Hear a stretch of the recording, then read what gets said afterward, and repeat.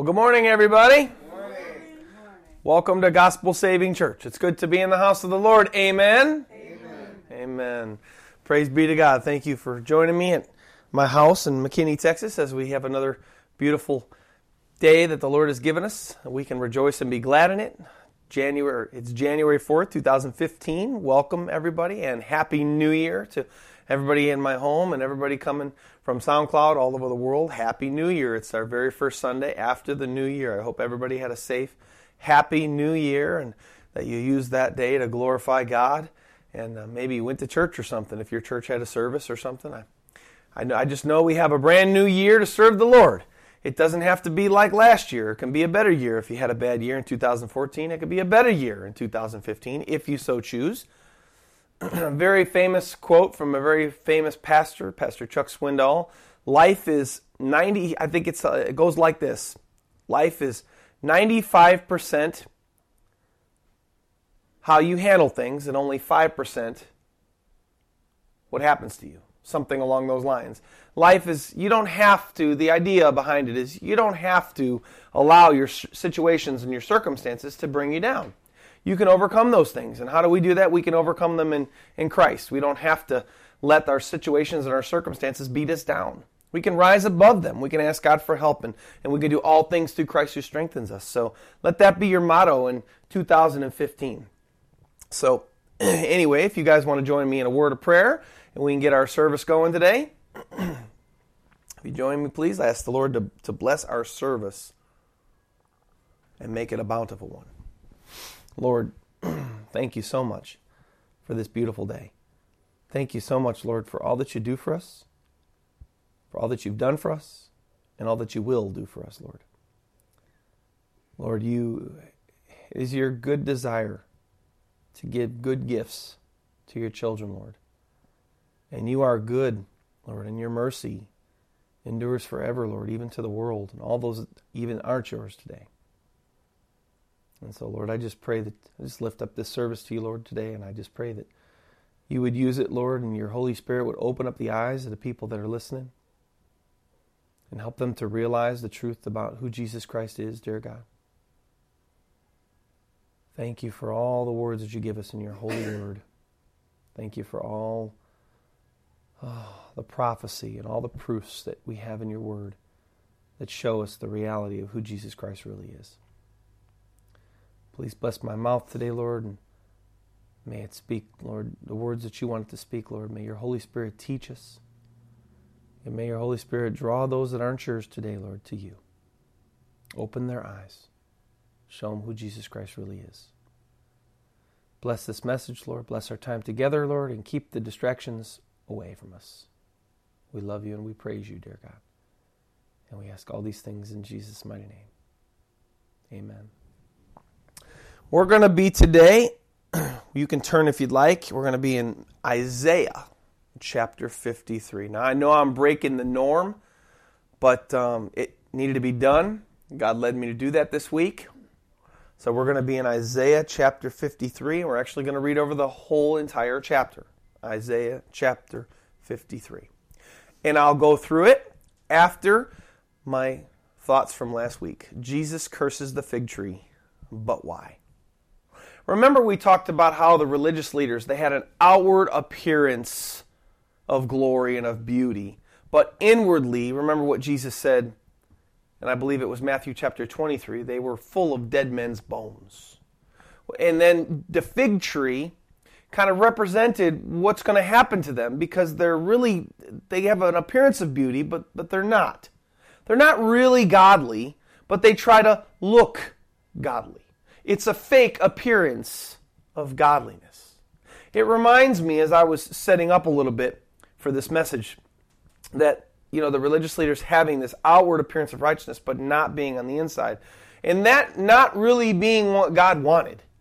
God doesn't really want anybody to just look religious on the outside, but then, spiritual deadness on the inside. Jesus said, cleanse the inside of the cup first, and then the outside will follow. And this is what we read in Scripture. And it reminds me of a very popular passage in the Bible. It's Ephesians 2, verses 8 and 9 and 10. It's for by grace that we are saved through faith, and that not of works, least anyone should boast. It's a gift from God. It's a gift of God. Salvation can never be earned by the best works that you can ever do. Works, in fact, don't even play a part in salvation at all, the Bible says. It's by grace that you are saved through faith. God's free gift of grace, His free gift of salvation, poured out upon mankind. That's grace. A free gift, something we don't deserve. Grace is getting what you do not deserve. By your faith, putting your trust in God, taking a step of repentance, starting to believe in Him, stopping believing in all the other things that you believed in, starting to believe in Christ and His salvation, and surrendering your life over to Him. The religious Pharisees and the religious leaders, they didn't do this. They tried to work out their salvation by their works that the religious works that they tried to make people think that they did. They tried to give this appearance. They were trying to do these righteous in their own eyes works. But unfortunately, that isn't what God wanted at all. I have this little equation that God gave me upon Ephesians 2, 8, 9. A lot of the world thinks it's God's grace plus works equals salvation. Okay, God gave the grace. God gave the salvation, and now how do I get to it? Well, I got to work really hard, and I got to make God really happy by all the good works that I can do, and then I can be saved. Well, that would be grace plus works equals salvation. But Ephesians 2, 8, and 9 says it's by grace that you're saved through faith, and then God's preparing you for works that shall be done. Okay? So the real equation that the Pharisees missed, and that a lot of people even miss today, is the real equation is grace plus faith equals works. You see, by God giving His grace, and then by you just repenting and putting your trust in Him and turning to Him, naturally out of yourself, out of your body, out of your actions will come works of righteousness. You won't have to really, it's not something you have to I've got to do these things in order to be saved. They're more like they just naturally start to come. I naturally now want to talk to God. I naturally now want to get into His Word. I naturally now want to follow God. It's not that I want to do it because I have to do it because, oh my gosh, if I don't do these things, I won't be saved. It's now that I am saved, now that I put my faith in Him, now that I repented and turned to Him, now it's just naturally, I just desire to do those new things. So, we always have to be looking. It's very easy to get off track. Most of the major world religions today believe in a grace plus works equals salvation doctrine. And that is a doctrine of the devil. Because you see, if it is by works that you are saved, it's not by God's grace alone, and it's not by your faith alone. Now it's something that can be earned before God. And salvation, righteousness before God can never be earned before God.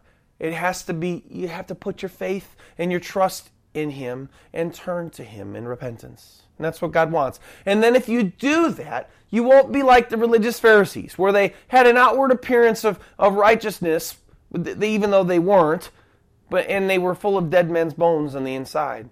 You can make the inside of the cup clean, and then the outward works will just follow as a natural thing. So that's what God really wants. He doesn't want the other. He wants you to be purified on the inside, and then and then the purified, awesome, godly works will flow afterwards. And that's the religious leaders missed it, and most of the religious people today, most of the world's missing it today. So now you know, Ephesians 2, 8, and 9, you could check it out yourself, and you could check out that little equation. Grace plus faith equals works. And it's no other way than that. So praise God. Let's move forward into today's message. The message title is Christ Jesus the real Jewish Messiah? Or you could say, is Jesus Christ the real Jewish Messiah? We're going to read over Isaiah chapter 53. We're going to read over the whole chapter. Like I said, it's a little bit different. Normally we'd be in Matthew right now. Normally we'd be reading about Jesus actually there's a lesson that he gives the disciples about the fig tree afterwards, after it's done, after they see it withered. That'll be next week. This week, though, with all that we've been talking about, our main themes over the last several weeks have been what? They've been Jesus proclaiming himself Messiah. Jesus doing things that were showing the people, hey, look, I'm Messiah. That's been our common theme. And that's really been a theme all the way throughout Matthew. Jesus doing things, saying things that were kind of trying to bring people to the idea of, I'm the real Messiah. We looked at some of those scriptures last week about how Christ showed and all the different things that he said and many things that he did. He outwardly said, hey, look, I'm the Son of God. Hey, look, I'm this. Hey, look, I'm the Jewish Messiah. Hey, look, hey, look, hey, look. But you see, we've talked about proof behind that. And about how he did the healings and how, he showed the proof behind the pudding. He rode on the donkey to show. But him being Messiah, the real Jewish Messiah, has been one of the most debated things since Christ came. Muslims believe he's just a prophet. Jews believe he was really just a crazy man and that people exalted him to be this Son of God, Messiah figure. But is Jesus Christ the real Jewish Messiah? And what proof do we actually have that backs that up? Well, today I feel led by the Lord. This is what the Lord gave me this week. So, since this has been a theme, show the people what my word says about Christ being the Messiah, not just by what Jesus said, but did he actually fulfill messianic prophecy? See, prophecy is one of the main things in the Bible that we can look at is to find, is Christ the real Messiah, or who is the real Jewish Messiah? Because anybody can stand up and just say, hey, I'm the one. Follow me, I'm the Messiah. I'm the promised one of God. I'm the Savior of the world. I could do it today. And sickeningly, many people would probably follow me because that's what's seen historically. There's been a lot of people that have stood up in history, believe it or not, and this is very true, you can look it up yourself, that have claimed to be the Christ, that have claimed to be the Messiah. There's been people all over the world that have done it since Jesus came. So or I should say was, but is he still, was Jesus really who he said that he was? And we're going to look at a very controversial chapter in the Jewish Tanakh called the book of Isaiah. We're going to look at chapter 53 in specific. And we're going to see what the Bible, what God's Word has to say about the Messiah. And we're going to look and see, did Jesus match up with the things that God said the Messiah was supposed to do? So if you want to go to Isaiah chapter 53, I'm going to talk about it. I want to let you know that this book, this prophet lived in the Old Testament. It was an Old Testament prophet of the Jews. He was a very rejected prophet of the Jews. The Jews did not really accept him then, but yet his prophecies and his book made it into the Tanakh because after the fact, the Jews saw, wow, this guy was from God. Even though he was saying things to us that we really didn't like, the things that he said that were going to come came to pass. That's got to be from God, because only God can know the future. We can't know the future. We're just people. We're just human beings. But God can know the future. God can know the end from the beginning. That's what the Bible says. God knows the end from the beginning. So in this chapter, Isaiah chapter 53, written 600 to 800 years before Christ lived, we're going to read about what God had to say about the real Jewish Messiah, and we're going to look and see if Jesus Christ really matched up with who God said that he would have to be. So if you want to go to Isaiah 53, I'm going to start in verse 1, and we're just going to talk about it as we go. Isaiah 53, verse 1. The Bible starts out, Who has believed our report? If you remember correctly, as Jesus walked around in his ministry, people were unbelieving at first that, is this the real Messiah? I believe it was Philip where one of the disciples came to Philip and said, Philip, we found the Messiah.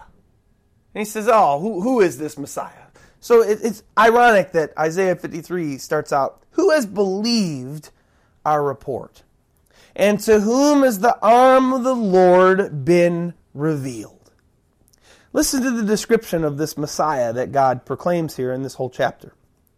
For he shall grow up before him as a tender plant. Now the word him there in my translation of the New King James Version is capitalized with an H. So it's a capital hymn. So that would mean that that's a hymn that's important hymn. That's not just an any hymn. That's not just a regular guy. Whenever you see a capital hymn, that means God. So look at verse 2 again now. For he, again a capital H. So this is two capital H's now, but two different people. For he shall grow up before him as a tender plant. Capital H for he, capital H for him. So somebody's growing up before God as a tender plant, as a root out of dry ground. The Messiah was supposed to be the root or the son of Jesse, the root of Jesse. It's ironic that Isaiah uses those words. And as a root out of dry ground, he has no form or comeliness. And when we see him, there is no beauty that we should desire him. Jesus, it's said in the word that he wasn't this. He didn't come. Remember how we read about how he came on a lowly donkey, on a colt. He was a plain man. He was not anything special in his day. People didn't look upon him and say, oh, wow, look at how gorgeous he is. There's no recording of his stature at all. We don't read if he was tall. We don't read if he was short. We don't read that he was handsome, but we also don't read that he was ugly.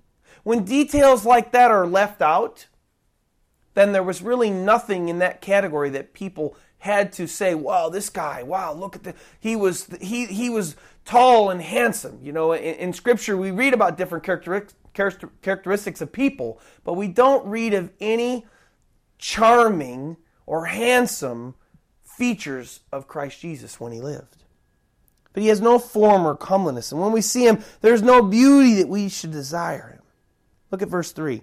He was despised and rejected by men, a man of sorrows and acquainted with grief.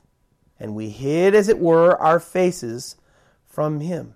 He was despised, and we did not esteem him. When you look at the we here, this is Israel. Did Israel as a whole accept Jesus Christ? No, they did not. Is Israel to this day accepting of Jesus Christ? They absolutely are not. We just got done talking about last week and the week before how the religious leaders hated him. They despised him. They saw his good works. They saw his wonderful works, and what did they do? They despised him. That was right out of Matthew chapter 21 last week. They despised him. They hated him for the good works that he did and for the praise that he got from the children, remember? Look at here. He was despised and rejected by man, a man of sorrows. Jesus walked around and his heart was grieved at the hardness of these people's hearts that did not accept him. Jesus was a man of sorrows. He didn't have much joy, okay? Because nobody, as a whole, the main people that were supposed to be proclaiming him, rejected him. Verse 4, surely he has borne our griefs and carried our sorrows, and we esteemed him stricken, smitten by God, and afflicted. Jesus came to bear the sins of the world on his back. Look at here. Surely he has borne our griefs and carried our sorrows. Yet, on the cross, when he was on the cross, being crucified, the religious leaders were gathering around him and they said, look at him, come down. If you really are the Son of God, come down from there. He saved others, but he cannot save himself. Surely he has borne our griefs, carried our sorrows, and we esteemed him. We looked upon him, stricken, smitten by God, and afflicted. They claimed that if he didn't come down, that he wasn't the real Messiah. They claimed him. They thought God had rejected him, that he wasn't the true Messiah because he wasn't delivered from the cross. He did not come down off the cross. Verse 5, this is where it really gets interesting. But he was wounded for our transgressions. Transgression is a type of sin, in case you wonder. Transgression is a type of sin. And this, he, which is a capital here in verse 5, was wounded for our sins. What happened to Jesus? What happened to him? They came. He was betrayed by Judas. The Romans came. They brought him before Pontius Pilate. They brought him before these hearings. And what happened? He was getting beaten up. They were smacking him in the face. They were spitting in his face. They were hurting him. Why? Right here. He was wounded for our transgressions. What happened to him eventually? He was nailed to a cross. And he eventually died. For, the Bible says in the New Testament, for the sin of the world. He was bruised for our iniquities. Another sin, type of sin. Iniquity is another type of sin. The chastisement, or the punishment, you could say, that word chastisement means punishment. The chastisement or punishment for our peace was upon him. And by his stripes we are healed. Jesus was beaten, whipped, thrashed, murdered. And the New Testament claims it was for the sins of the world. Jesus said, I do this to make a new covenant, the covenant in my blood. What's the new covenant? The new covenant to get rid of, to be able to take care of our sins. Jesus said this himself. The New Testament writers all back this up in all the Gospels. Verse 5, verse 6. All we, like sheep, have gone astray. We have turned every one to his own way. What happened to Jesus with the disciples? The disciples all fled from him when they attacked Jesus, when they arrested him, when he was betrayed. No disciple stood with him. They all fled from him. They all ran, and he stood on trial, and he faced death all by himself. Pretty interesting descriptions here. All we like sheep have gone astray. We have turned every one to his own way. And look at, the Lord has laid on him the iniquity of us all. There's never been a man in history, there's never been a figure in history that claimed to die for the sins of the nation of Israel or to die for the sins of the world. Not one ever. Only Christ Jesus. All these other messiahs that have come and gone since Christ has lived and died and been crucified and rose again, none of them ever suffered and died for what they did, for who they proclaimed to be. They all were just these mighty, they were these men, and they wanted praise from people, so people lifted them up. They proclaimed themselves to be something, and none of them ever, number one, said, I'm the Son of God. None of them ever, number two, said, I'm going to die for the sins of people. I'll allow this evil to happen to me for the sins of the world. Jesus proclaimed it.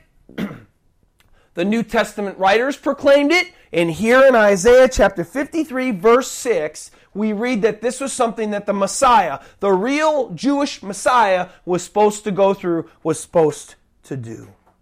And the Lord has laid on him the iniquity of us all, or the sin of us all. Verse 7.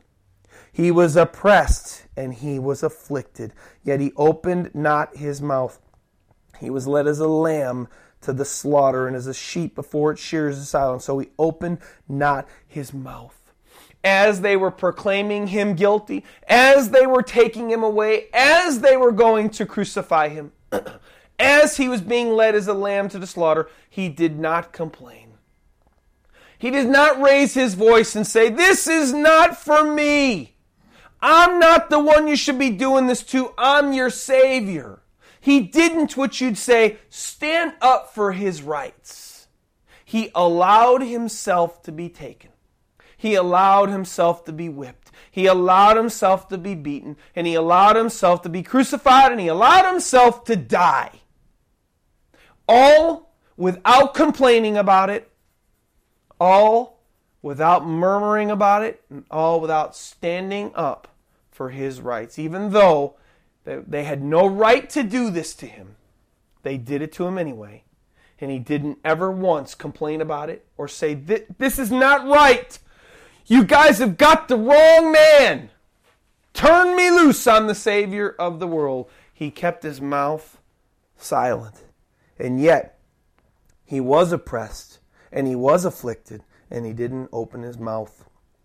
Verse 8, look at what happens here to this Messiah of Isaiah chapter 53. "He was taken from prison and from judgment. And who will declare his generation? For he was cut off from the land of the living. For the transgression," or you could say sin, "of my people, he was stricken." So, what happened to Jesus? The gospel accounts record that when they came and got him and Judas betrayed him, they took him and they bound him in shackles and they led him before the judgment. They led him to these trials. Okay? Where during these trials he was accused and he was mocked and he was beaten and they oppressed him and they afflicted him and all this stuff they did to him when he went to these trials. From these trials, these unrighteous trials, what happened to him? They took him, they whipped him and beat him, and then they sent him to the cross where he what? He died. They crucified him. He bled to death, suffocated to death, however you want to say that he died. He died. He yielded up his spirit, and he died. Verse 8, "He was taken from prison and from judgment." They judged him. "And he was cut off from the land of the living." He was murdered. For, the Bible says here, the Messiah would, "for the sin or transgression of my people, he was stricken." Now, so after this, that's not the end of the story, though, of course we know. The New Testament says there's a little bit more. After he was murdered, after they took him down from the cross, they went and they did what? They put him in this tomb. They buried him in a tomb. It wasn't a regular burial, though. They put him in a tomb. Look at verse 9. "And they made his grave with the wicked, but with the rich at his death, because he had done no violence, nor was any deceit in his mouth." Now, his grave, where he died with two other sinners. He was crucified in the middle of two other sinners. And that's where he died. That was his grave. Okay? But with the rich at his death. Not just anybody was laid in a tomb, guys. Only rich, wealthy people got a tomb. The normal, average person in that day got a hole in the ground. Or, if you were really nothing, they might have just thrown you somewhere and just left you to just let your body rot. But you see, not everybody got a tomb. A tomb, that was expensive. That was for rich people. Because that was a tomb that they had to hew out the rock. They had to dig out the rock and make a hole in the side of a mountain or in the side of a rock wall. And that's where Jesus was buried. Yet, we know what about him? That he wasn't a rich man. Jesus was the poor son of a carpenter. He did no way deserve a burial in a tomb. Yet here the Messiah said that his grave would be with the wicked. And we know he was crucified with the unrighteous. But with the rich at his death, he was buried in a tomb meant for a rich man. Interesting. And look at, because why? He had done no violence, nor was any deceit found in his mouth. The Bible declares in the New Testament that Christ never sinned once. He never complained once. He never sinned once. He never committed iniquity. He never committed transgression. He was perfect and spotless from the day he was born to the day he died. He never committed any sin at all. Nor was there any deceit found in his mouth. Verse 10. Yet it pleased the Lord to bruise him. He has put him to grief when you make his soul an offering for sin. So that's what we know happened to Christ. The New Testament writers declare it. The Bible says in prophecy here that the Messiah was going to go through it. And this is what we see happen to Jesus in the four Gospels: Matthew, Mark, Luke, and John. And then upon that, you have all the epistles in the book of Revelation where we see pictures and writings of the disciples and a picture of the Lamb that was slain in the book of Revelation that show these things to be Jesus. And these disciple writers, or these disciples that wrote the Gospels, all proclaim these things that Christ went through. Now look at what happens here, though. We just got his soul that was an offering for sin, and then he was cut off from the land of the living. Now look at also verse 10. There's a little, that was the end of a sentence there. When you make his soul an offering for sin, period, or comma, excuse me. He shall see his seed, he shall prolong his days, and the pleasure of the Lord shall prosper in his hand. Well, now, we just read that this Messiah was dead. He was cut off from the land of the living. He made his soul an offering for sin. This is death. But yet, here in verse 10, it says that he shall see his seed, he shall prolong his days. How is that possible? If you die, how can your days be prolonged? It's impossible. Once you're dead, right? Well, not quite, because you see right here in verse 10, we see that the Messiah wasn't going to stay dead. He was going to be brought back to life. He shall see his seed. He shall prolong his days, and the pleasure of the Lord shall prosper in his hand. And since Christ left, we talked about this 2 or 3 weeks ago. Since Christ left, he's still popular in the face of the planet. Over 90% of the earth's population, I estimate, knows about Jesus Christ. Yet he was the poor son of a carpenter. There are still people that are Christians to this day. He died almost 2,000 years ago. He was a nobody in the flesh. How is it possible? How is it possible that people are still getting saved? How is it possible that people still know about this Messiah? People still know about this man named Jesus, who was a nothing of a nothing in his day physically. A son of a carpenter, that deserves about as much respect as the son of a garbage man. There's no respect due there. He was just a poor man. Yet, 90+% of the world's population in 2015 know about the poor son of a carpenter? Of course we see, even today, that Christ Jesus, although he was nothing and he was esteemed not by men, we see that this very day, 2015, January 4th, that this plain Jane simple man in the flesh has now been exalted over the whole world. People are still coming to him. People still see. People still know Jesus Christ. People are still worshiping him as God. Verse 10, he shall see his seed, he shall prolong his days, and the pleasure of the Lord shall prosper in his hand. And what's God's pleasure? That people get saved. Wow. Verse 11, he shall see the labor of his soul and be satisfied. Wow. Look at that. People are still becoming Christians to this day all over the world, and in mighty ways too. Verse 11 goes on to say, by his knowledge my righteous servant shall justify many. What does that mean?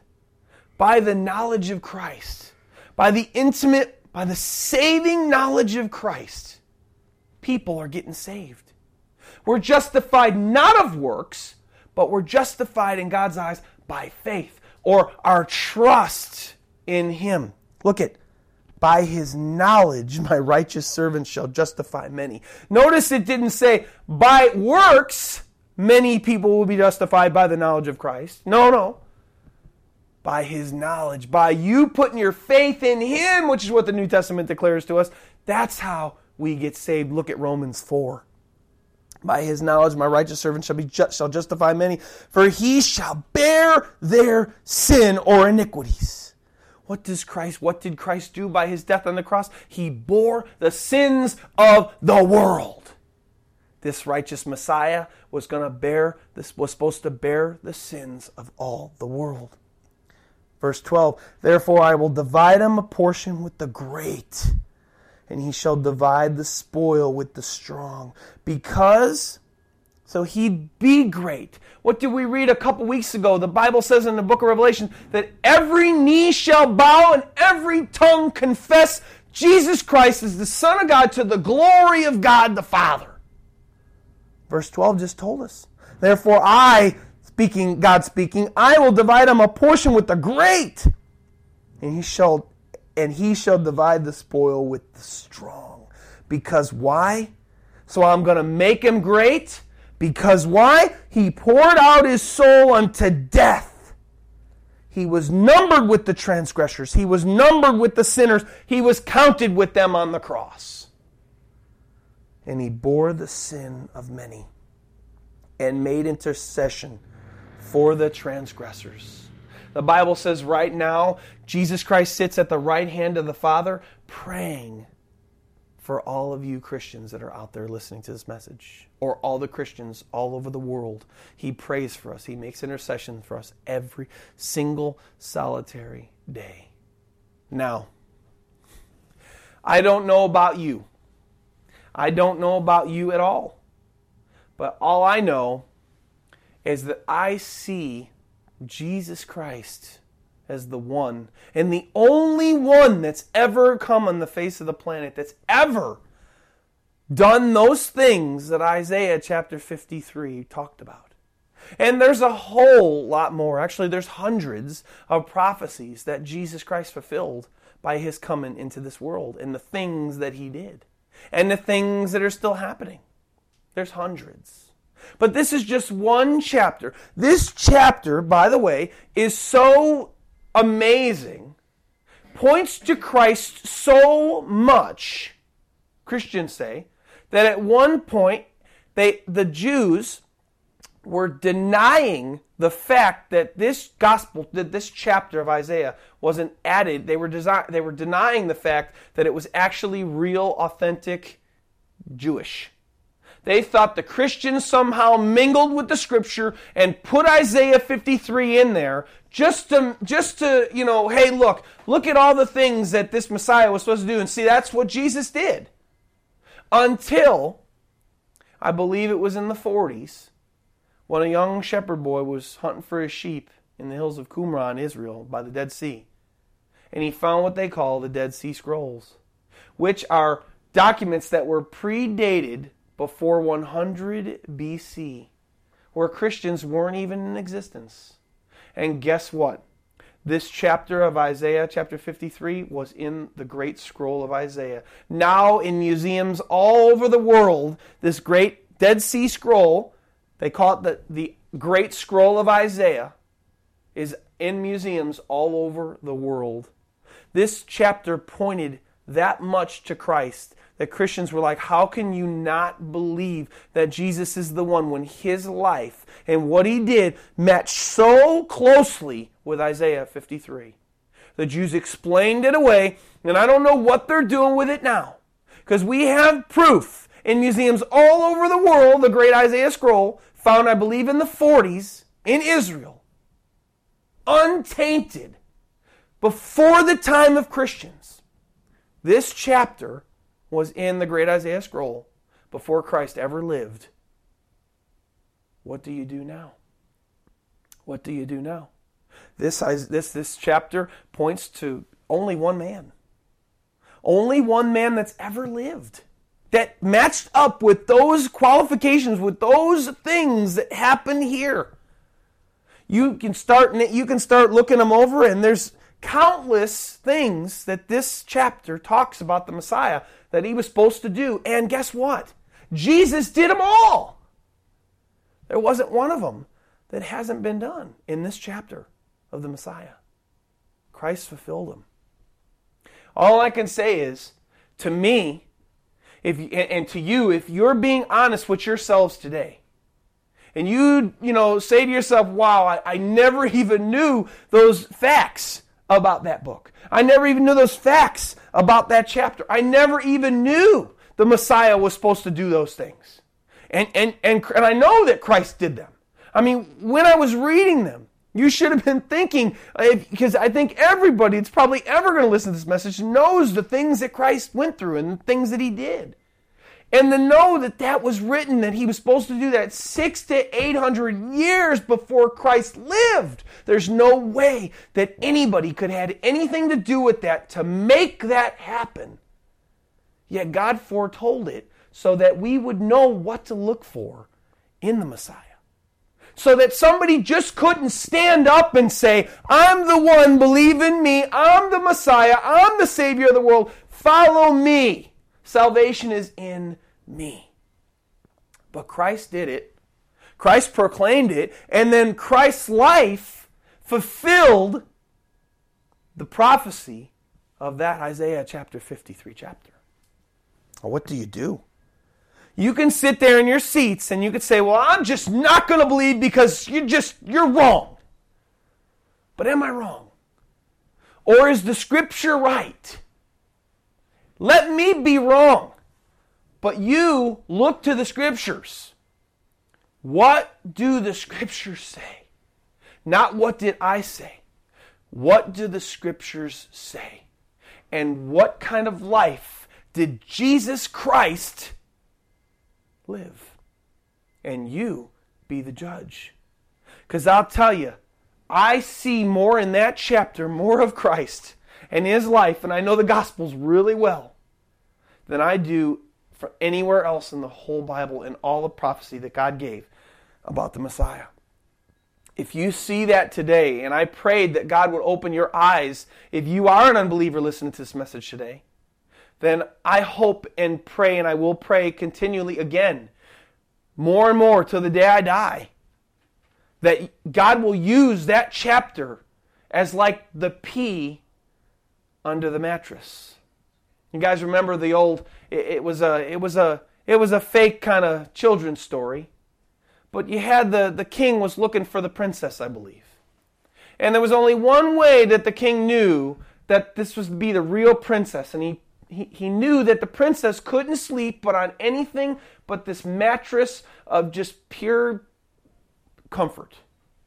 There couldn't be any. I believe it was The Princess and the Pea, if I'm not mistaken, was the name of the old story.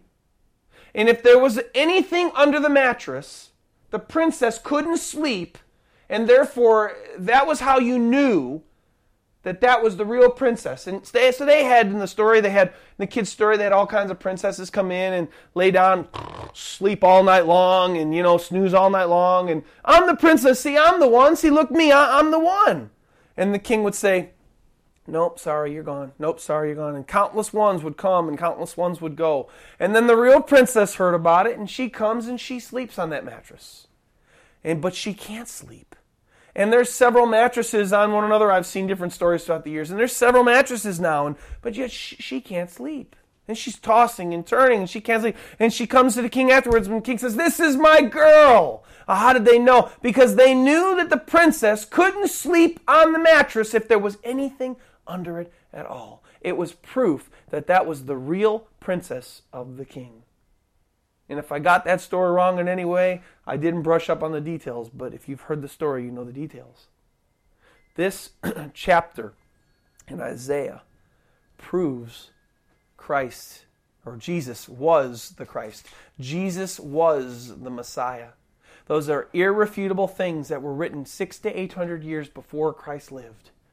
How can you deny them unless you want to be like those religious leaders that we read about last week, where they saw his wondrous works and they despised him for it.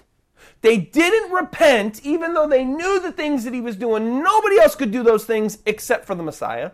So instead of repenting and changing their mind about who Jesus Christ really said he was and believing that he was who he said he was, they got more angry and they turned their hearts even harder and they despised him. You today have that choice. You could have heard all the things we just talked about and say, forget it, I'm angry, you didn't prove to me nothing. Or you can look at it honestly and say, who else has done those things? Who else in the world's history has fulfilled those prophecies that that chapter of Isaiah has talked about? If you see that today, don't harden your hearts. Don't turn your heart away from God.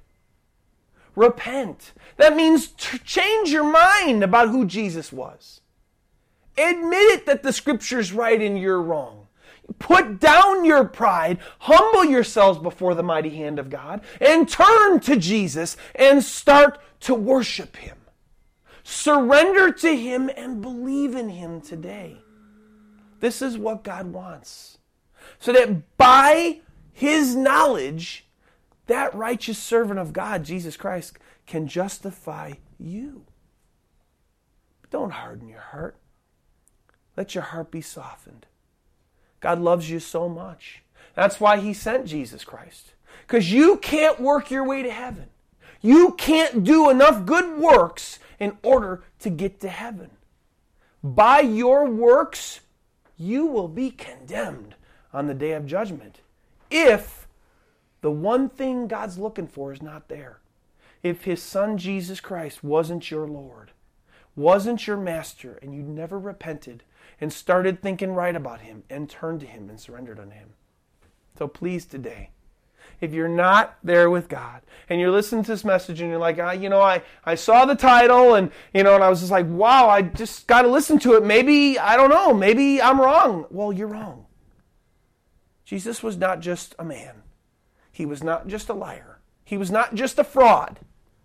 He was God's only real begotten Son, the Savior of the world, come down to save you from your sins.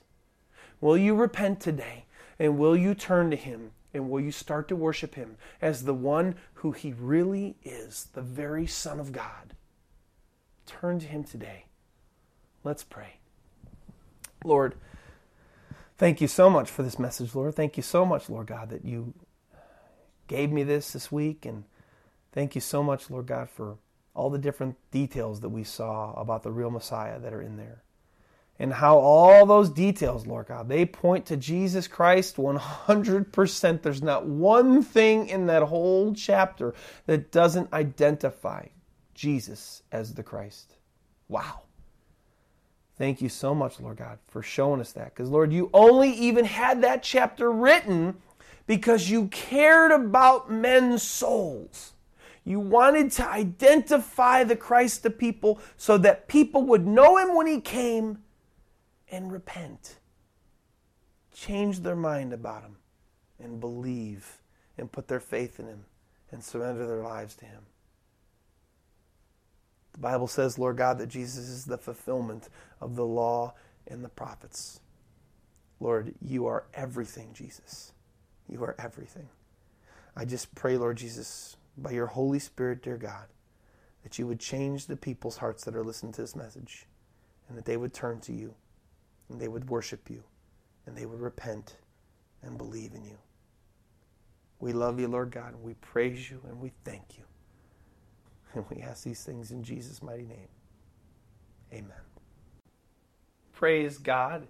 Everyone, it's Pastor Ed here, and thank you so much for listening to the message. It's my prayer that you were encouraged and challenged with what you heard today to be a doer of God's word and not a hearer only. Because your life will soon be past, and only what you've done for Jesus Christ will last. If you live in the Dallas, Texas area, we want to invite you to come to our little house church here in McKinney, Texas. Sunday mornings, our service is at 10:15, and the directions can be found on our website. Also, if you have any prayer requests or questions, or maybe you believe God has called you to support this church financially, please go to gospelsavingchurch.com and click on the appropriate links. I would love to hear from you personally. God loves you very much. Please love Him back by the way you live your life. God bless you, and have a wonderful day.